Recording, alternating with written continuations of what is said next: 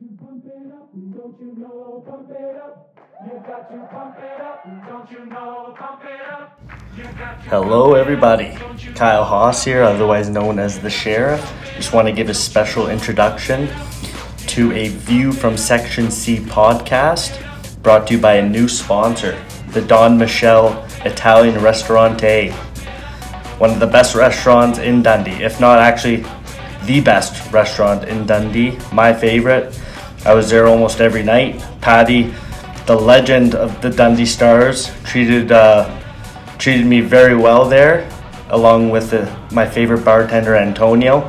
He even made me a custom drink called the Haas Martini, so make sure you go by there and introduce yourselves. Make sure you support the best restaurant in Dundee. And also, without further ado, here's Laurie Jr. and Laurie Sr. Have a good one, everyone. Welcome along to episode 35 of the official sponsored Don Michel, A View from Section C.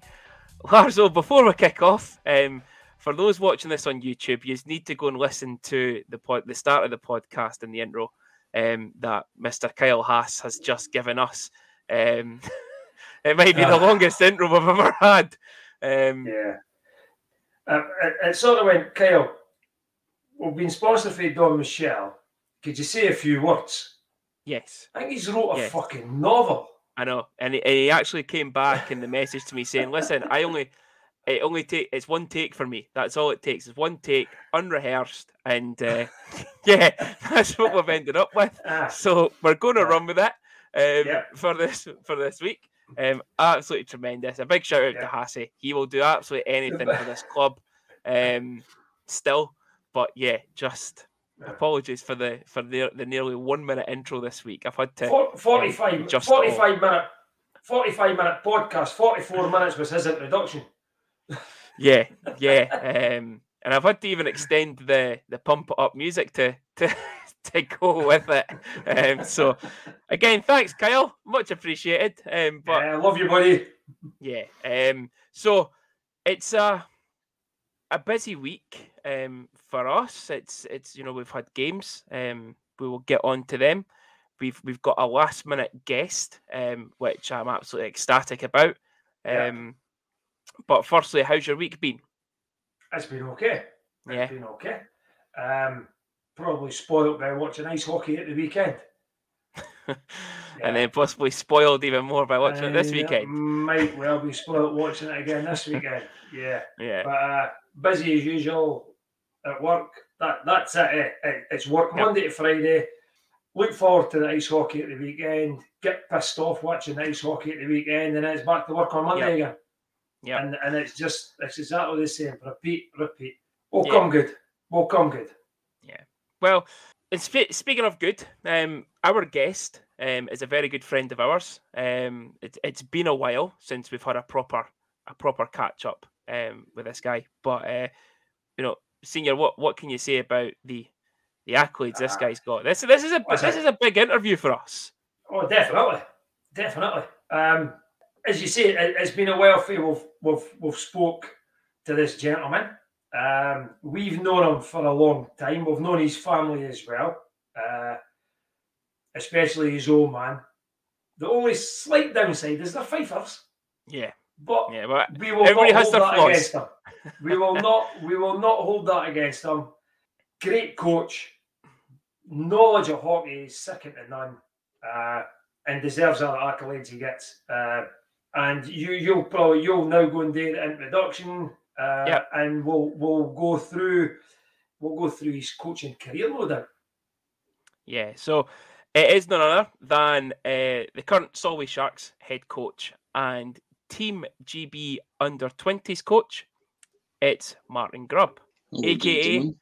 Spud. A.k.a. Spud. How are you doing, mate? Very good. I'm very happy to be here. It's been way too long since I've been able to talk to you boys and see your happy, smiling faces. It has. And my first question has to be, we've known each other a long time, but where did Spud come from? My recollection, it's been a long time, but my recollection is that, growing up, me, Scott Plews, Paul Wood, affectionately known in hockey circles as Bucket. Junior plays his brother. We used to kind of play street hockey and live really close, and we'd be in and out each other's houses for tea, as you do at that age. And it was something in chips, whatever again in chips. My mum had said, if you eat any more of them, you'll turn into a spud. And it goes into the hockey dressing room and it doesn't get shaken, does it? So. Oh, that's tremendous. I've always wondered it, and I just thought, what, I'm asking it on this episode. We get the interview. I'm going to say, why? What's it with Spud? And there we go, chips. He got his nickname for his mum. But yeah, no, thank you very much for coming along. As I say, for us, this is a big show. We've had Team GB player and Robert Dowd, and now part of the coaching setup for Team GB. Absolutely delighted to have you on. We'll just start kind of at the beginning. Obviously, you were part of Solway as a player near enough all your days, and then you went into being a player coach. That's where your first kind of coaching kicked in, believe it or not, 1998. And I'm going to make you both feel a bit old here, and I was only 7-year-old at that point. So just, how was it for you transitioning into that coaching role? Was it difficult being a player coach? No, I think the thing is I'd obviously moved for Fife. Went and played, it was British Division 1. The Dumfries team was the Vikings at the time. It was meant to be a year on loan for the Flyers, which turned into 4 or 5 years, I think it was. Unfortunately, we went bankrupt. And I'd been doing some work with the kids as part of my job down there. And it was, I guess it was Scottish Division 1 SNL as we know it now. So they'd asked me if I'd be happy to stay there and play. And if I'm honest, I enjoyed it. I enjoyed where I was. So I thought, what the heck, I'm going to see how it goes. Got asked if that summer, would you stay and actually be the player coach? So I've been working with the coaches. I've been working with kids. I've played under some really good guys, so I'll give it a bash. And I really enjoyed it. Straight away, really enjoyed it. I guess the biggest problem was every special team situation, especially in the power play. I was keeping myself on the ice and getting to the point where I'm like, I'm not coming off here. This is a power play. There's points for me. And maybe some of the players got a wee bit aggrieved at that. But I think I was lucky, if I'm honest, because the club there at the time, they allowed me to bring a few guys with me. My first signing was my brother, so that I made sure I had solid goaltending at that level. Richie Lamb, who was one of my teammates in Dumfries, but obviously a Murrayfield Racers guy for most of his days. Richie came down, and Johnny Ballantyne came down with him for there. So I was able to add a couple of guys, I guess a couple of imports to Dumfries, if you like, where they were outside the area, and it helped me. So it was real fun. We had a really good team. Then you bring in some of the local guys. The likes of Bobby Chalmers coming through was fantastic for us. And we had Churchy, who I know you guys are friends with Churchy, and he played in Dundee. And Church is a character, as we know. So he helped that young team, and he helped me as a teammate and as a new coach. And after that first year, I brought Stuart Wilson, who Stuart had been in air for a long time. He come as a bench coach, and that was probably the best thing I'd done for that short term, because it stopped me getting carried away and staying on the ice too much and kind of forgetting that there was maybe a full team. So Stuart took care of that, and we worked really well together. And thankfully we're still friends to this day as well. So it was definitely fun. And I'm still here now, I suppose. Yeah, still there. But 2 seasons as a player coach, and then moving into that kind of head coaching position, the sole coaching position. What made you kind of take it at that point? What was the decision behind it, and was it the right decision at that point to just be the coach? Actually, at that stage, I think everywhere that you look online and stuff, I actually left Dumfries at that stage and went home. I went home and cut my ties with them for a couple of years, because that's how I ended up. I was stage of my life. I was settled with a partner. We were looking at getting married at that stage, and we moved back up in between my mum and dad in Kirkcaldy, and I had a job in Edinburgh. So I lived in Dunfermline for a while, and I actually just started working with the kids up in Fife, 16s, 19s, where I started to get both Mitchells, Craig and Lee, Chris Wands, Tommy Muir, Stephen Gunn, Stephen McAlpine, all these kind of guys, Stevie Chalmers, these guys, Jordan Marr, that all went on to play B&L and some of them in the Elite League. So that was kind of that next bit where I took a few years away from there, but continued my coaching career, almost worked on myself and worked on the development aspect of the game. And, I knew that player coach, if I'm honest, the playing side of it, as much as I enjoyed it at that stage, even though I was quite young, I was losing a bit of the interest. I knew I wanted to transition to just being a coach. In my head, I was happy with that. But I knew I had to learn. Went back again, as I say, into Kirkcaldy and worked with some really good coaches that I'd played under as a young guy as well. So just learnt a little bit more. And then the next step was then Dutz and the Flyers kind of, I guess we want to call it demise at that stage, where everyone felt a bit in the B&L. So then things took a different turn for them. Yeah. That demise was a killer. But that's some set of boys that you've mentioned there, Spud, that you've worked with, the Mitchell brothers, Stephen McAlpine, Stevie Gunn, Tommy, Wandsy. You've got to look at these guys. That's some amount of talent that comes out of Fife, isn't it? 100%. I mean, I think if I'm honest, Scotland in general doesn't get the credit it deserves. Because, I mean, I guess at the same time, when you look across the bridge to you guys, you had Sam McCluskey coming through. I mean, you've had JD around for a long time. And the games then at that stage become really competitive. And again, even after that, there was still Scott McKenzie, there was Craig Arthur, Billy, as we all know him. And there was more and more coming through for Scotland that was... But it was fun to work with for me. Adam Walker again was another one, and I'm probably missing some guys that no doubt will chuck me somewhere. But I think the best thing for me is, as a young guy who had not long finished playing, but was determined to give them the best possible opportunity to succeed, and knowing that I was still watching my brother. He was playing in Fife for the B&L with the Flyers at that stage as I was doing that, and it allowed me to stay abreast of what was going on at the kind of higher levels, but showing these guys what it takes to get to that level. And they were obviously they were great guys, but they were great hockey players as well. So, definitely it's a good list. Yeah, I'll never forget that very first ever Fife away game I went to as a Stars fan. We're on the bus, supporters bus, and I was drawing your brother as first goal scorer. I was absolutely livid. I'm like, I've drawn the backup goalie right now. So I'll never forget that. I've seen him play out for us when he was with the Sharks against Aberdeen. And even if he'd played out, you would have had no chance as well. So he fancied himself as a player, but he spent more time in the penalty box. But yeah, going to Fife and spending that time with Dutz, obviously, how was that? Kind of back at hometown club. Did you feel that you grew as a coach and picked up a lot from Todd and kind of from his playing days, and then going into his coaching days as well?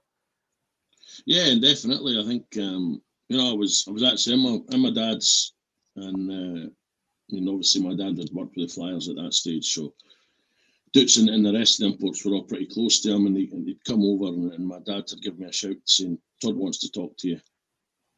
Obviously, the juniors and Tommy Muir at that stage, senior, had asked him to stay with what had been the Kestrels going into the Flyers, so he was looking for a bit of support, and he knew I was home, so we had a really good chat, and then we ended up having a really good relationship where we would speak to each other pretty much every day. I would run some of the practices, especially that first year when Todd couldn't play. But so he was probably training harder at that stage than he did even in the B&L, because he wanted to stay in shape. He was hoping for that chance to play at some point if the rules changed. So he was doing a lot of skating at that stage. So I was taking a lot of the practices. But even just watching the way him, I have to say Derek King, Stephen King, John Haig, they kind of guys.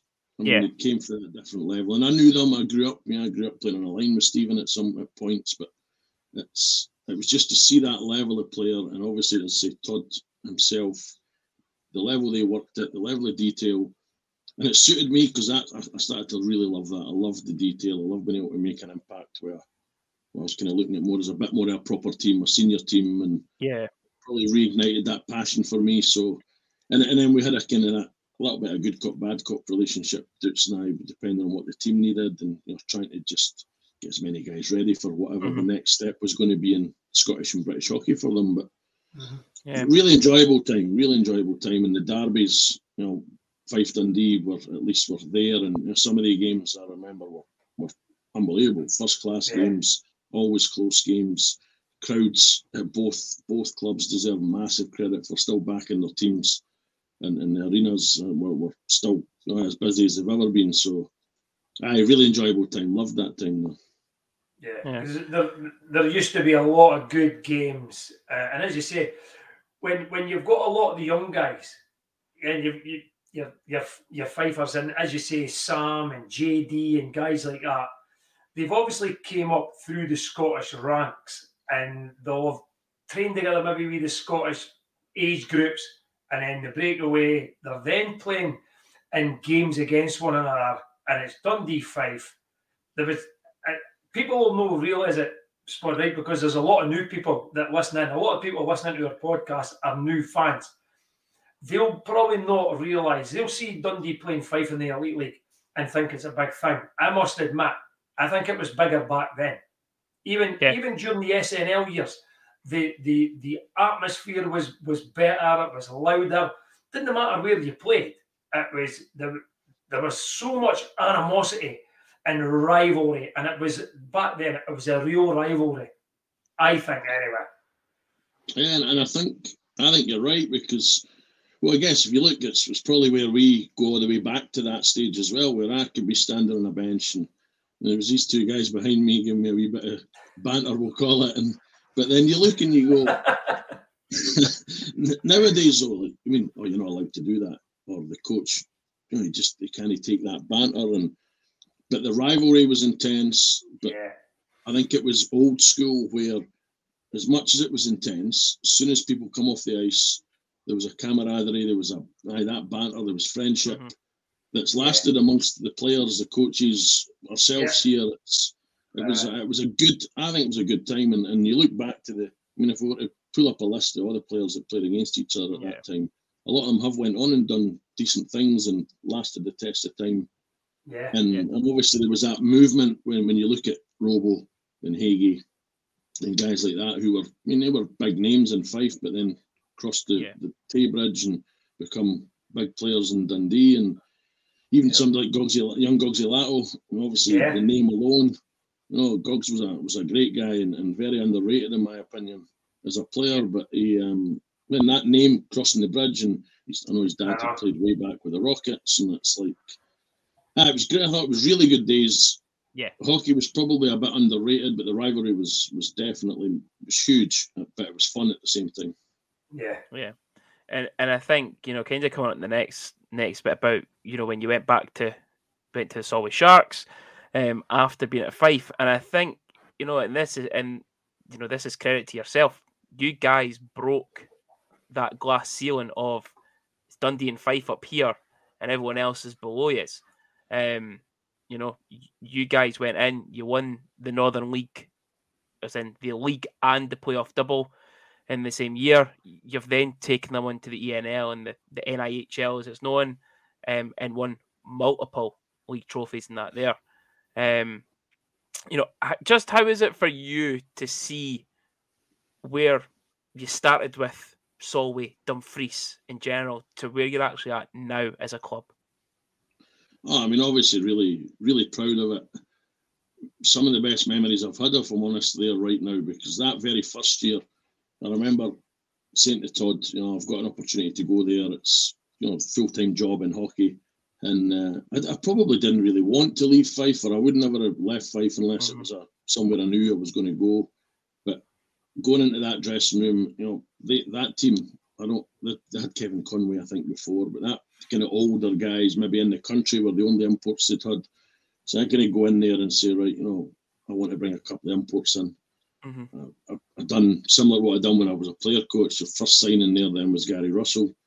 So again, it was a goaltender that I knew would probably give me a chance to win every night. Our opening weekend then becomes Fife and Fife, Whitley and Whitley, and you're like here we go. Deep end, sink or swim. Yeah. We win 2-1 in Fife, we win in Whitley, and all of a sudden people just go, well, wait a wee minute here. And to then 2 years in a row win that league, but we won both times in Fife. Yep. I remember the first time I'm standing on the bench, knowing that if we needed a point, we would win the league. And I said to my dad, and I said to the staff there, if we win, if we manage to get this done tonight, I'm staying on the bench. I'm respect for Dukes, respect for the club. And we scored a winner, and I was off. I was in the middle of the ice. Sit there, I broke my watch, and I was just like this. And then the second year we had Plusey with us, and the same. We're kind of like, we know the big man liked to wind up everybody and anybody, but he was loyal to the team he played for. And the second year we won it in there, it was, he's parading this trophy around, and the place is going nuts. And they kind of memories I think it put us on the map, and then it allowed us to get in a kind of three-way battle with Fife and Dundee and just try and grow it. And I think the most pleasing thing for me long-term is it allows our young players, even to this day, it allows our young players something to aspire to. We know we've not got an elite league team, but if they can aspire to be at the top level of our club, and then we could try and aspire as the senior team to put them up to the next level into the elite league, then I'm proud of that.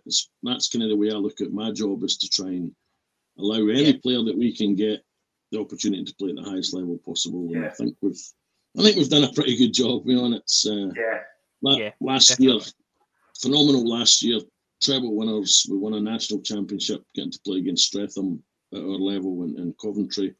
For a wee place like Dumfries to have that kind of title as well it's a credit to the club, the volunteers and people that run it. Obviously I've got my part to play, but that's just a small part in the big picture. And it's been great. I think it's been great, and the only thing that I really do miss is I would love it to have almost that BNL or even the NHL National League now. I've always said it, and I'll continue to say it. I'd love something to be replicated in the North, so that your Fifes, your Dundees, ourselves, Paisleys, etc. We're all in the same league again, and all these Scottish kids have got somewhere to play. Yeah. And I think it's what we always have this conversation when and I've got like old school, the older generation. I don't classify myself as the older generation because I've seen it. I was there for the BNL, and we say it with Robo, we say it with Plusey. We say it even with people around the rink, people that listen to this, guys like Gary Monroe and stuff, and sinking that they were all there for BNL days, and that was what I found that more exciting than the Elite League at times. I really do. It's you got to see your local talent come through. You might have brought up a couple of young guys from down south somewhere, but you help progress them as well at that level. We always try and preach it, but it's. I think nowadays we the Elite League, and God, I can't even remember how many imports we might have. I think it's something like 13 or 14 imports. 14 imports, but you could only dress 19 players or something like that. That leaves you 5 spots for Brits. You go back to the BNL, and correct me if I'm wrong, Spud, it was 8 imports, and then the rest of your bench were Brits. But if you only had 7 Brits, you were only able to dress 7 imports, I think they had to match up 1 for 1. You could have more Brits than imports, but you couldn't have more imports than Brits. Yeah. And now, I think it's disrespectful to the British players. There are a lot of really, really good British players going around the country that can't get games really for their home teams because all these imports have came in. You level it out again, to me, and Robo will back on this, get it back to BNL import quotas, and what you'll find is your John Dolans, your Sam McCluskeys, your Stephen Guns, your Stephen McAlpines will all start coming through again. And it really, for me, it certainly helps the British game. I think it's disrespectful when all these Brits come in and you're left with 5 slots. Here, Robo's young lad, Cali, never done anything wrong at Dundee last season. Never put a foot wrong. He's now in Bristol. I think I'd seen it's his birthday the day, and I'd noticed that someone like, is it 10 points in 13 games or something? It's something like that. It's near enough a point a game. And that's no Mickey Mouse League he's playing in. No, I think that's the thing, that these guys need to go south, if you like, now. I mean, there's Jamo. Jamo's just left the Flyers set up for whatever reason. Obviously, I'm not privy to that, but he's then flying into Bristol and playing a bit of two-way with the Kestrels. Callie, as you say, has had a fantastic year so far. You've got Tyler and Rennie Marr down there that, they're in a great setup in Swindon. And I think it's, the Elite League for me, it's, if the quality of import, like in any level, it's not having to go at the Elite League, it's not having to go at saying that the past is better, but I think it's about the balance. You're right, the balance that we've got needs to be there, and the quality needs to be there, so that if you are bringing in 10 imports, 8 imports, whatever, it has to be a quality import, but a good person. Even at our level, we're allowed to. But what we always say is, I'm not going to bring a guy in just for the sake of it. If he's not any better, both as a hockey player, but if he's also going to help our younger guys and add some value and buy into the community. I mean, back in that B&L day, and even way back to the Heineken days, these imports, they would always add some value to the community as well. They'd be quite happy to interact with the fans. They'd be quite happy to go out and do whatever sponsor events. They would also have to help the British players because they needed the Brits to play. And then the Brits come through. So it's difficult. Yeah. It's difficult to watch. I know as a coach who's had a lot of these younger guys that are fighting for jobs in that league now and seen a lot of them not being able to get at. It's difficult to watch because you know what they can do. They need a chance to prove it. But the way the league is just now, it's wins and it's bums on seats. So there's not a lot of patience for the young guys. Yeah. You mentioned the name there, Kevin Conway. His young lad's a decent player. He's also a wee dick. I was going to say, maybe there'll be two sides to Scott here on this. Certainly on this one, ain't there? There's the player, definitely a good hockey player. I seen the tweet that came out after the Stars were in Dundee, and you look and go, there's going to be people. I personally don't know Scott, so can't really comment on how he is as a person. He's one thing he's got for his old man. He's a top player. I mean, the old man, he knew where the net was, and he was certainly very, very good offensive player. And Scott seems to have picked that up. And I guess it's like the Pelini boys are the same. They've picked it up for their dad and some of these guys. It's nice to see the names coming in, but I know there's a bit of animosity there. I'll leave it there. But speaking of your young British guys, especially many local Scottish guys and stuff. This is, I've just realised this when I was doing the little kind of questions beforehand. This is now your 10th year as part of the GB setup. 2012, 2013 was your assistant coach for the GB Under-18s, and then going into that head coach role at GB Under-18s, working with guys that you've mentioned already, the Scottish guys, some of the English guys coming through, players like Liam Kirk as well. Just how different is it for you as a coach when you're with the country and you only get them for that short period of time, as opposed to training with your guys 2-3 nights a week?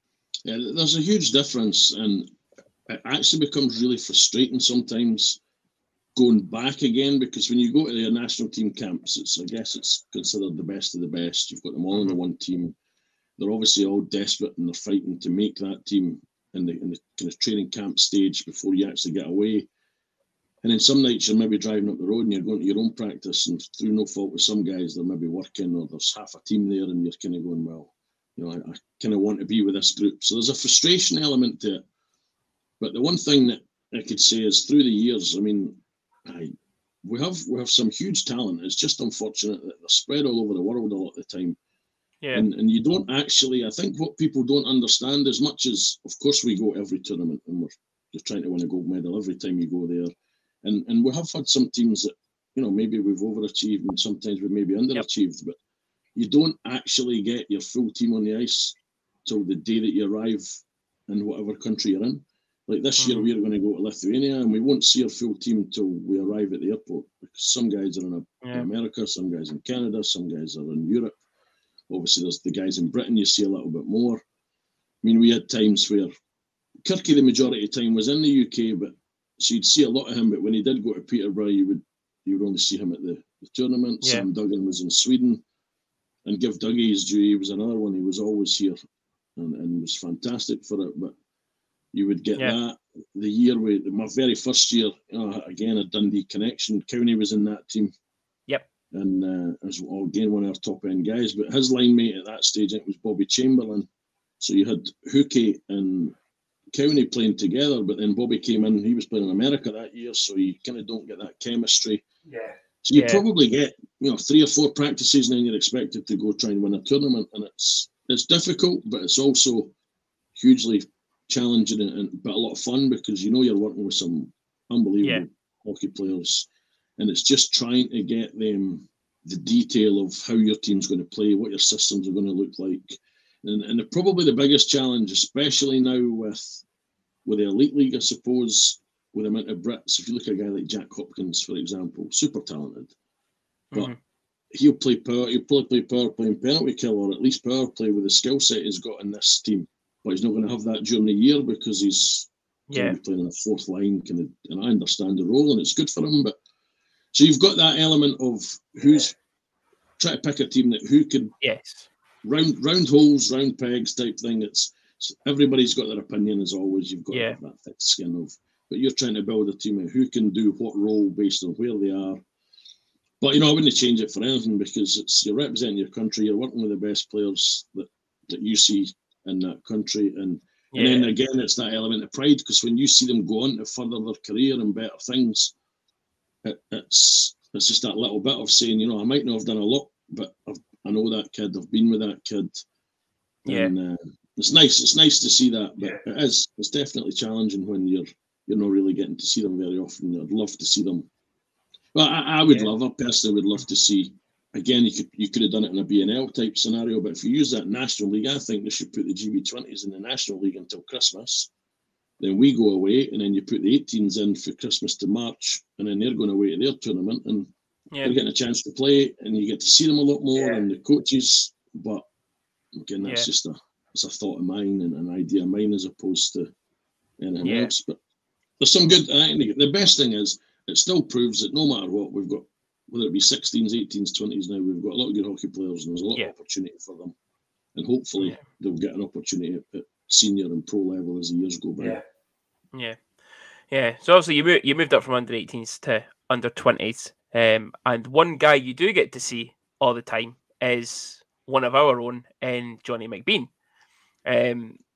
Stars fans will also be listening to this, looking to kind of get like a little loan report sort of thing.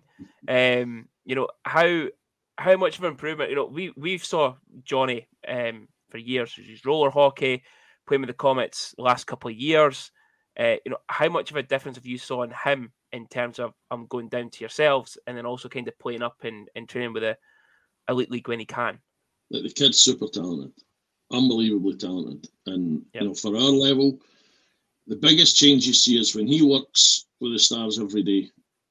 Tuesday, Wednesday, Thursday, Fridays, he normally skates with them, keep in contact with Mason, and make sure he's working hard there. And he seems to be doing really well. And obviously he's dressing some nights when we've not got games, or if they need them. But I think that's definitely helped his fitness. It's helped his strength. It's helped his awareness at that level of professional ice hockey and the decision-making process. But I suppose we had it with Kiefer, and we still do have it with Kiefer. And I guess when Jeff took the job here, it was why I spoke to him about Johnny. These players need to play. There's no point in these talented kids training every day and not getting a chance to play. So you get to see the confidence and the ability that he's got when he plays for us. I mean, I don't want to jinx him, but he's scored in every game we've played so far. Yeah. And I'd love to look back. I don't know, like if we as a club, or League Prospects, whatever, have got records on that, but it might be a record. I mean, we probably played, I think we're 16 games in or something, and he's scored every game. It's phenomenal so far because he gets to use his. I mean, they hands they're unbelievable. Yeah. And he's adding that strength and a bit of speed in that first 2 or 3 strides now that he's having to have every single day at the elite level. But getting to play with some freedom for us, as well as being held accountable for some detail, because obviously he's no coming to us and getting away with whatever he wants, but he's getting to put that into a game situation. Right now he plays with Scott Henderson, who's that two-way with Glasgow and has played some games there. So he's got a bit of elite experience. So they bounce off each other, they push each other. But he's been really, really good for us. I cannot say a bad word about him. Obviously, he's now not only then getting to that elite level, but we've seen enough between working with the Stars and ourselves to take that punt on him in the GB setup. And it's a credit to him that he's never represented Great Britain, I don't think, before. So he's going to go and step straight into an under-20 World Championship because of the skill, because of the work rate, because of the application now. And it's just really nice to see. My only thing, the only, I guess, downside, and again, it's not a dig at anybody, especially Jeff, but or the Elite League, but unfortunately, when these guys, we've seen it in the past with somebody like Kieran Brown, Alex Graham's probably going through it at the moment. Johnny's a skilled guy. Like for me, he's the closest I've seen. He's maybe slightly different, or maybe slightly better in bits, and maybe not quite as good in other bits. But he's Jordan County level. He's the guy that has the skill. He's got the vision, and that's who I liken him to. But he's not going to get to play that role in the Elite League. No, if he comes and he gets some ice time for you guys, he's got to get the puck. He's got to try and make a good decision, chip it deep, or make a pass and kind of get off the ice. So I guess that's the beauty of a two-way, and somebody that's going to quite happily allow to have that creativity. But he still gets that. He's not getting it coached out of him, but he's still learning the game. And that's the for me, with Johnny is, and again, this is no sort of disrespectful to the SNL.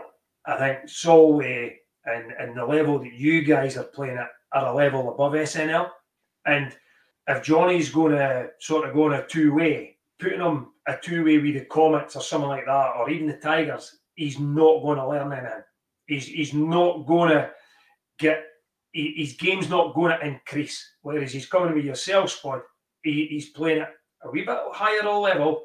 And as you say, he'll be held accountable. If he makes a mistake, he's held accountable at that level. Yeah, and I think that's the thing, to be fair to the junior programming and into the Comets, Tigers, that SNL level, they obviously, like every other level, ourselves included, they have a great place to play in his development. Last year, with the Comets going into that cup that we were in at NHL level, when I spoke to Johnny, it just whetted his appetite. He knew that he wanted to have to play at that level every night rather than 4 or 6 games. And I think the Comets have given him a great opportunity to play against men as a young man and to learn that you have to compete to win every night. I guess we were the next level. National League's the level after us. I've no doubt. I'm shooting myself in the foot as well, probably, but I've no doubt he could play there. Yeah. But ultimately, if I can help him get to ideally to play for his hometown team and to try and make an impact for the Stars, if he stays with us a couple of years, learns the game, both sides of the puck, some special teams, gets his selections to go and put himself in the shop window with the World Championship scenario. For me, Dundee then get a more rounded hockey player that could probably go straight into the lineup, as opposed to potentially bringing somebody in, paying housing, maybe probably paying more on a budget side of things. We say we've done it with not so much Mac, but certainly with Kel Beattie. If that, the same with the Belfast scenario, if they save themselves some money, the local fans in Dundee, the local fans in Belfast get to see one of their own. They buy into that. The kid gets an opportunity to play at the highest level for his hometown, and everybody wins. And we'll continue to do that. We've obviously done it with Stenton. It's not so much his hometown in Glasgow, but that's our job. And Johnny's the next one that, if I can help and our club can help along with getting in Dundee, I think he's got a real chance. I really do think he's got a real chance. Good. Yeah. Well, I think I'm out. I think I've got through everything. Obviously from us. I'm just disappointed that we've no heard any stories about Bluesy or Churchy, Barry McKenzie, all these guys that have played at Dundee. We've not had any random stories. I don't know. Certainly Barry's he's a bit younger. I coach Barry as opposed to playing with Barry, so you just got to try and get through the hair underneath his equipment, and it's like a bit of a Wookiee. He was known as a Wookiee, a bit of Chewbacca and Baz. Outstanding. That is the next chirp of the Fife game. Next chirp at a Fife game. Wookiee. The Wookiee. Churchy and Bluesy, there's stories galore, but I'm not sure if we were ever sober enough to remember them. That's the only thing. We did. The one thing I'll say about they two together is probably a better story, where Churchy phones me, I'm in Dumfries, he phones me and says, do you want to come to Castlereagh, to Dundonald, Belfast, whatever, with Telford? And I was like, all right, okay, so a few guys are going. We get Bluesy, so me and Bluesy, my current assistant coach, Jamie Thompson, came, and another younger guy at the time, Craig Johnson, so we were getting picked up in Dumfries. Big Pally's on the bus. He's in Telford at the time. Bluesy comes to me on a Friday night. We go out. We drink till the club shuts. We get on the bus at 5 o'clock in the morning, thinking we'd nothing better to do than get a sleep and then be able to play that night. Of course, we get on the bus. Pally's sitting straddled right across the back seat. Cases of hooch everywhere at the time, saying that nobody sleeps. So we drink all the way there.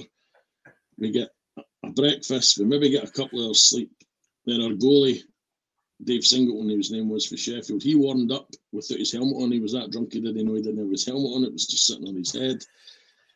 We play that game, like they're quite new. We get beat, and Jim Graves was running the show at the time. He cut end of the game, and Pally's going, Jim, like, where's the man of the match beers? And he's thinking, like, come on, boys, like, he said, been on it all day.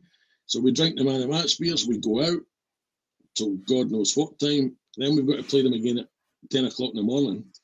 We've only got 6 guys. We actually end up hammering them the next day, get straight back on the bus and just straight back drinking again. We had to stop from the ferry port in a place called Castle Douglas to go to, back in the day of the Victoria Wines, to get bottles of wine so that Tuesday and Pally can continue their drinking competition. Then we get off the bus at Dumfries, and Pally's in tears because he wanted to stay, but he had to get home for his dogs. Me and Bluesy and Churchy continue, and I think it was 4 or 5 o'clock the next. So from 9 o'clock on the Friday till literally 5 o'clock on the 4 or 5 o'clock in the Monday morning. And to this day, I've no idea how we done it, what probably went on in between. But to this day, we still talk about it, and the pictures are still there on your social media stuff. Like every year it pops up, and you kind of go, "Oh my God! Like how did we manage that?" Yeah. But it's just the friends for life, isn't it? Yeah. Bluesy, you knew I grew up with him. To be fair, the first day I walked into nursery at 3.5 years old or whatever was the day I met Bluesy and Junior, and I've been friends with him ever since. So. Yeah. I suppose I've had that bodyguard when I played as a junior, and played with him, played against him, and he's a character. I coached him. Well, I mean, he finished his career with me. I mean, his last game was in Solway, incidentally against the Flyers, and it's that minute and a half to go, and I just seen him jump the boards. I was like, oh no! And I wasn't going to bring it up. Puck goes up in the air, and Blair Daly went that way, and Bluesy just went over the top to him. So him and Tommy had that little tilt to end it. But he went happy. Yeah. He went out happy, and I said that to him, like, I wouldn't have put it any other way. I suppose that. We had Robo on the show, and Robo was like, "Look, you need to get me, as in Robo, Bluesy, and Davy Smith on together." I'm not too sure if that's going to be a good episode if that ever happens. No, that's probably just a chat show of their own. Like, it might. The viewers might actually start dipping down on that, and we go down in the charts, and it might never recover from it. It would definitely scare a few people, that's for sure. But I guess some people's sides would be hurting by the end of it, because the three of them together and the stories they've got, and I mean, three not only great players but great people, and you would certainly get a right good laugh then. But I'm not sure the current hockey wouldn't get a good name for the three boys either. So someone tells me I would agree with you on that. Yes. But no, just want to thank you again for your time, Spud. We both wish you all the best in Lithuania. Hopefully you come home with some silverware of some sort. Hopefully it's not silver, hopefully it's gold. Hopefully. But all the best. We'll maybe get you on, and after you win it and the gold, maybe get a couple of gold medal show on. Yeah. No, it'd be nothing better than maybe being able to jump on, and maybe even young Johnny being there with a gold medal around his neck would be a really nice thing. But and for me, boys, it's been an absolute pleasure just catching up with you and reminiscing a wee bit. And for you guys, I wish you guys and the family nothing but the best, and hopefully things continue to progress in Dundee. Hey, you never know, maybe one day you'll see me in that league. And well, it's been you know what? Well, I was doing these questions and I was thinking to myself, I wonder if we'll ever see it happen, because with the way some of the results are going, you never know. Coach might be gone from a club. We've seen a lot of your mates on that home bench, Spud. Yep. There's been a few of them. I'm not sure I could go on that away bench, though, because you two have got too much on me, especially no anymore. Like you said earlier, hockey's changing. I got into trouble for calling Connolly a rat one week. It wasn't acceptable language, calling someone a rat. Nothing is said from either of us now. I'd maybe have to chirp you then if I'm supposed to shut. Unless your name's Scott Conway. But no, I appreciate you coming on. I appreciate your time. Good luck at the World Championships, and also good luck for the rest of your season. For the rest of the season, and remember, for your members, say hello to your old man. Will do. Thank you very much, and really appreciate it, boys. Had a great time. Right. Cheers, Spud. Thanks, Spud. All the best. Thank you. All right. Cheers. See ya. Bye-bye. So, Spud Grubb. Spud Grubb. As you said, we had our GB international player on, now GB hockey coach on. But let's... Junior. We didn't muck about, did we? So no mucking about then. Let's get straight into it. A quick review of last weekend. So, how's that? It was the Halloween edition game.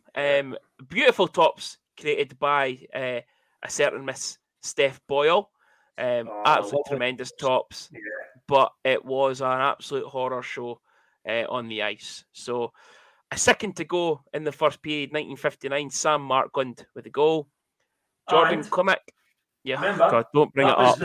Sam Markland was the first guy that scored the goal that allowed us to kick off our competition. Yes.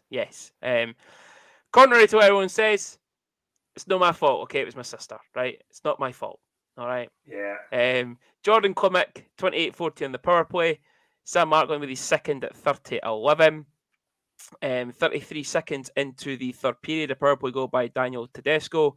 And then Brett Ferguson wrapped it up at 53-17 to give Guildford a 5-0 victory at the Dundee Ice Arena. Now, first thing I'm going to point out here, Larzo, is the attendance.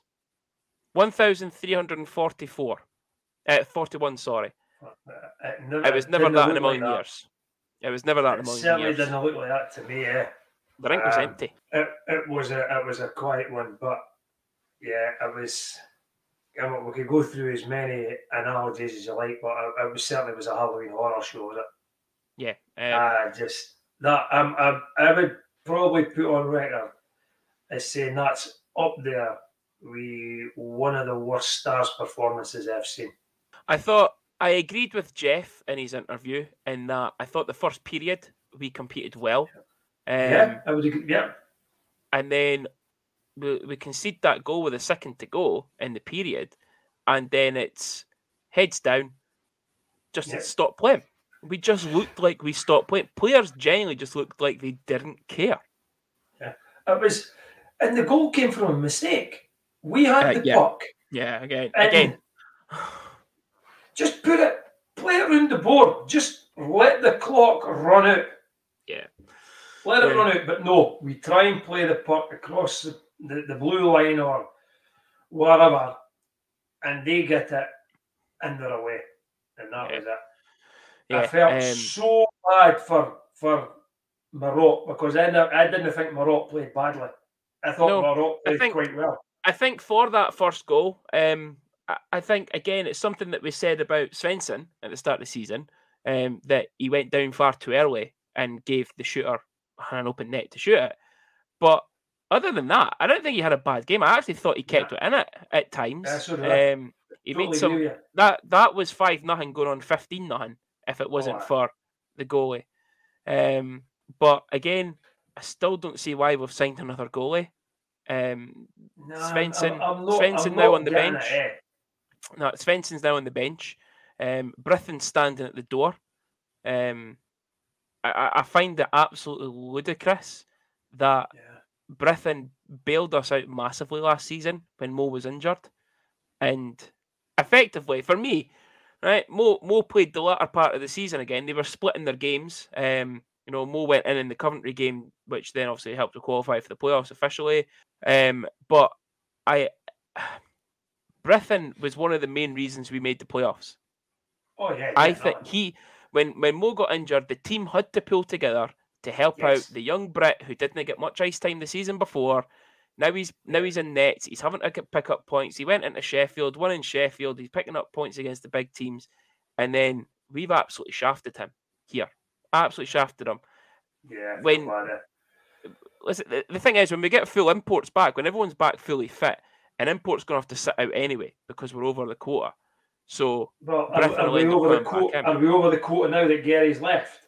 We're still. I thought that was us back to being level.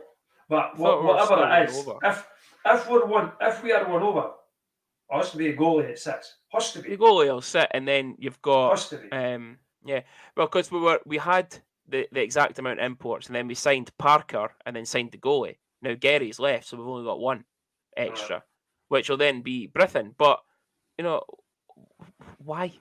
Yeah, it's not the issue, and I'm going to bring up the issue in a minute when we bring up the league table. But looking at the Sunday night, thinking, could it get any worse performance from Saturday? We're going to get a kickback. We're going to see a reaction. Yeah. So again, first goal, 8:48 by Kim Talberg, short-handed. John Kern, 10:26 in the power play. Ross Venus, 13:35. Peyton Franti at 18:43 in the power play. Svensson's then pulled, and we put in Maroc. And Maroc concedes after 3 minutes and 1 second through Mitch Cook. Marley Quince, 24:54. Garrett Johnston. See when Maroc went in, it was 2 goals on 2 shots. Yeah. Garrett Johnston at 43:46. And then a couple of consolation goals through Ben Soke, assisted by Semyonovs and Barriga at 53:58. And then Craig Garrigan chipping in with his first of the season at 54:35, assisted by Verrier. Now, I never watched it because there was no way I was paying that webcast. I think many fans are now starting to say that. They're not buying the webcast because they know what's going to happen. I really feel for people like the Doras. Mr. and Mrs. Dora went down to Coventry they always do. And even then, them saying it online, try being here. It's worse in here than what it is in the webcast. But here's the league table, Larzo, right? Now, for those of you that aren't watching on YouTube and listening on the usual podcast stations, Stars are sitting in 8th place. 13 games played, 8 points, 3 wins, and 2 in an overtime loss or shootout loss. We have scored the second least amount of goals in 27, and we have conceded the most amount of goals in 61. 61 goals on 13 games. The next closest team to us with conceded goals is Manchester on 46. Glasgow 45, Fife 44. Everyone else is kind of below that.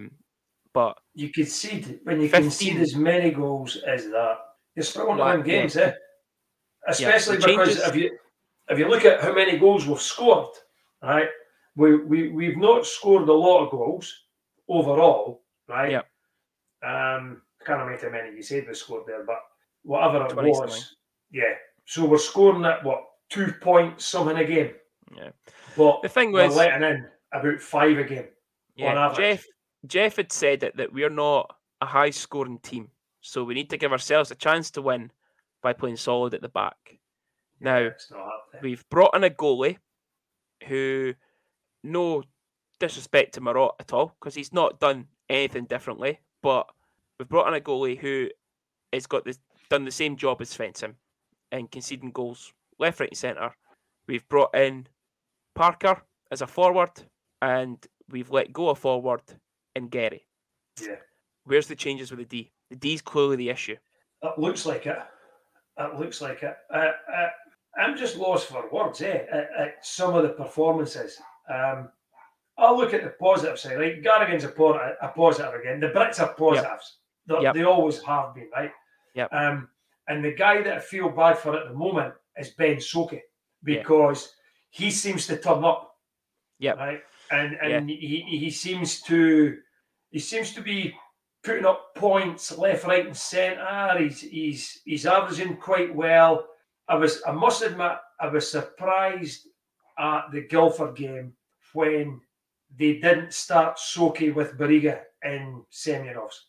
I thought that should have been the line that started. Not going to go at Craig. Craig for me is better in the line that he's on. That third line. Yeah. That's Craig's natural game. Craig's likes to get in about people. Yep. Likes to forecheck and things like that. On the first line, it's a totally different game altogether. Mm-hmm. And that's why I thought Soki should have started there. Would that have made any difference? We'll never know, because it was too late. It was in middle of the third period before it happened. Yeah. But for whatever reason, I don't know what we're trying to do defensively. We get caught out a lot. It wouldn't be so bad if we were an offensive team. Yeah. But we're not. Yeah. We're not an offensive team. Yeah. I say the issue's clearly with the D. There's certain players at the back there that I wouldn't say is the issue. I've been very happy with Dryden's performances this year. I think Dryden's been quite steady for us. Chris, obviously, again, comes under the Brits. Chris has, again, come back from a slight injury, the same knee injury that he'd had the season before. Obviously came back a lot quicker here. It was just a knock. Absolutely tremendous this season again. But there's a lot to be... I'd put it out there, right? We're struggling, right? Look at Waffy, right? And hopefully we'll turn it around. We are struggling. I would hate to see where we would be if Dryden Dow got injured. Yeah. Honestly. Dryden at the back, Dryden has been our best player by an absolute mile. Yeah. Yeah. So it was an absolute it was a shit show. It was a shit show at the weekend. We listen, how many times have we came on this podcast and we've never been like this? But we've said it, we're not calling out individuals. Nope. We're calling out as a team, right? Yep. We, at this point in time, we ain't good enough. Yep. And it really worries me what's going to happen going forward. It really does. Jeff was on TFM today. I saw it on Twitter, and he said that the fans and the owners have high expectations for results. They've got high expectations for performances, and right now we are not performing at that level. Again, he feels it. You see it. Get what I mean? He's no fannying about it. He's no mincing his words, and he knows. And I think he said it. The buck stops with him. Yeah. And he'll never be a hockey coach. As much as I try to be a hockey coach, he'll never ever be a hockey coach. Right? The guy is going unbelievably hard job on his hands. He said it, it's his team, he signed the team, the buck stops with him. I really, honestly, God, hope that he fucking turns round and he sits and gives Abby the middle finger at the end of the season. I do. That's what I want. I want that to happen. Whether it's going to happen, I really don't know. And I don't know how many more changes he can make to get us back on track again. And the question as well is the budget there to make those changes? That's the other issue now. Yeah. But we said it last weekend, or last week's podcast, that last weekend's games were going to be extremely tough. Guildford, we know what they're like. Coventry this year, they're sitting first and third, respectively. Guildford's first, Coventry third. So looking ahead to this weekend, an easier weekend of Blames and Flays again. Blaze and Flames again. It's this time Coventry at home and then Guildford away. The good thing that I think, so I know that they're saying the good thing, the travel and all that. The travel for us is on the Sunday or the Saturday night, depending on when we go down. Guildford are in Fife on the Saturday. So they've got share a bus. Travel as well. Yeah, we just share a bus with them, Get a good wins, get the double decker. Yeah. But they've got travel as well this weekend as far as us near enough. So it's the same about going up and down the road. So they've got to come up. Yeah. So they have to come up to Fife, and we're sitting in our scratchers. Yeah. And then we both travel down. So with a game the night before. So it's travel is. Can we use travel as an excuse this weekend? Then probably not. Nope. But it's going to be two tough games. But again, win the home game. Yeah. So I've heard that the home game. Heard that Sonch is back on the ice. I don't know if it's full contact or not, but he is back on the ice. Same with Colin Joe. Obviously, Colin Joe was in the warm-up on Saturday. Yeah. So fingers crossed that the both of them are back to give us more bodies.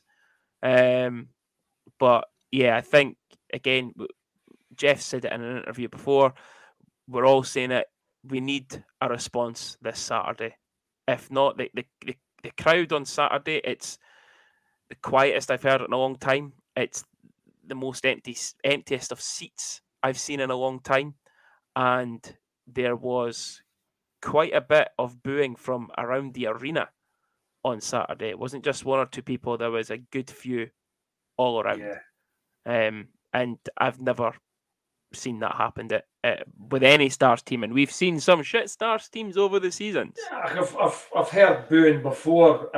Listen, people are entitled to their opinion. They pay hard-earned cash, so they're allowed their opinion.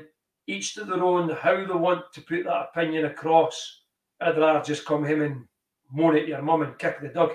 But, aye, okay, Coach Cameron. Sorry, no longer Coach Cameron. But I think, again, this could be quite strongly could be another 0-point weekend. Again, I'm happy if we can pick up 1 point from either of these two games. I'm going to say 2 points. Is that a win against Coventry? Or Yeah. Okay. 2 against Coventry. And I think we'll probably get beat down in Guildford. But I'll take the home win. Yep. So, that's it for another week then. Hopefully we're sitting here a little bit more happier next week. I've still been raging about last weekend all week. I'm the same. But disillusioned with it a little bit. Yes, that's probably the right words. But never mind. Never mind. That's another episode of the Don Michel sponsored View from Section C. Yep, a little bit of free publicity in there with the t-shirt as well for the 51 Club for Mr. McGiffin as well. Also remember, it's November. Yes.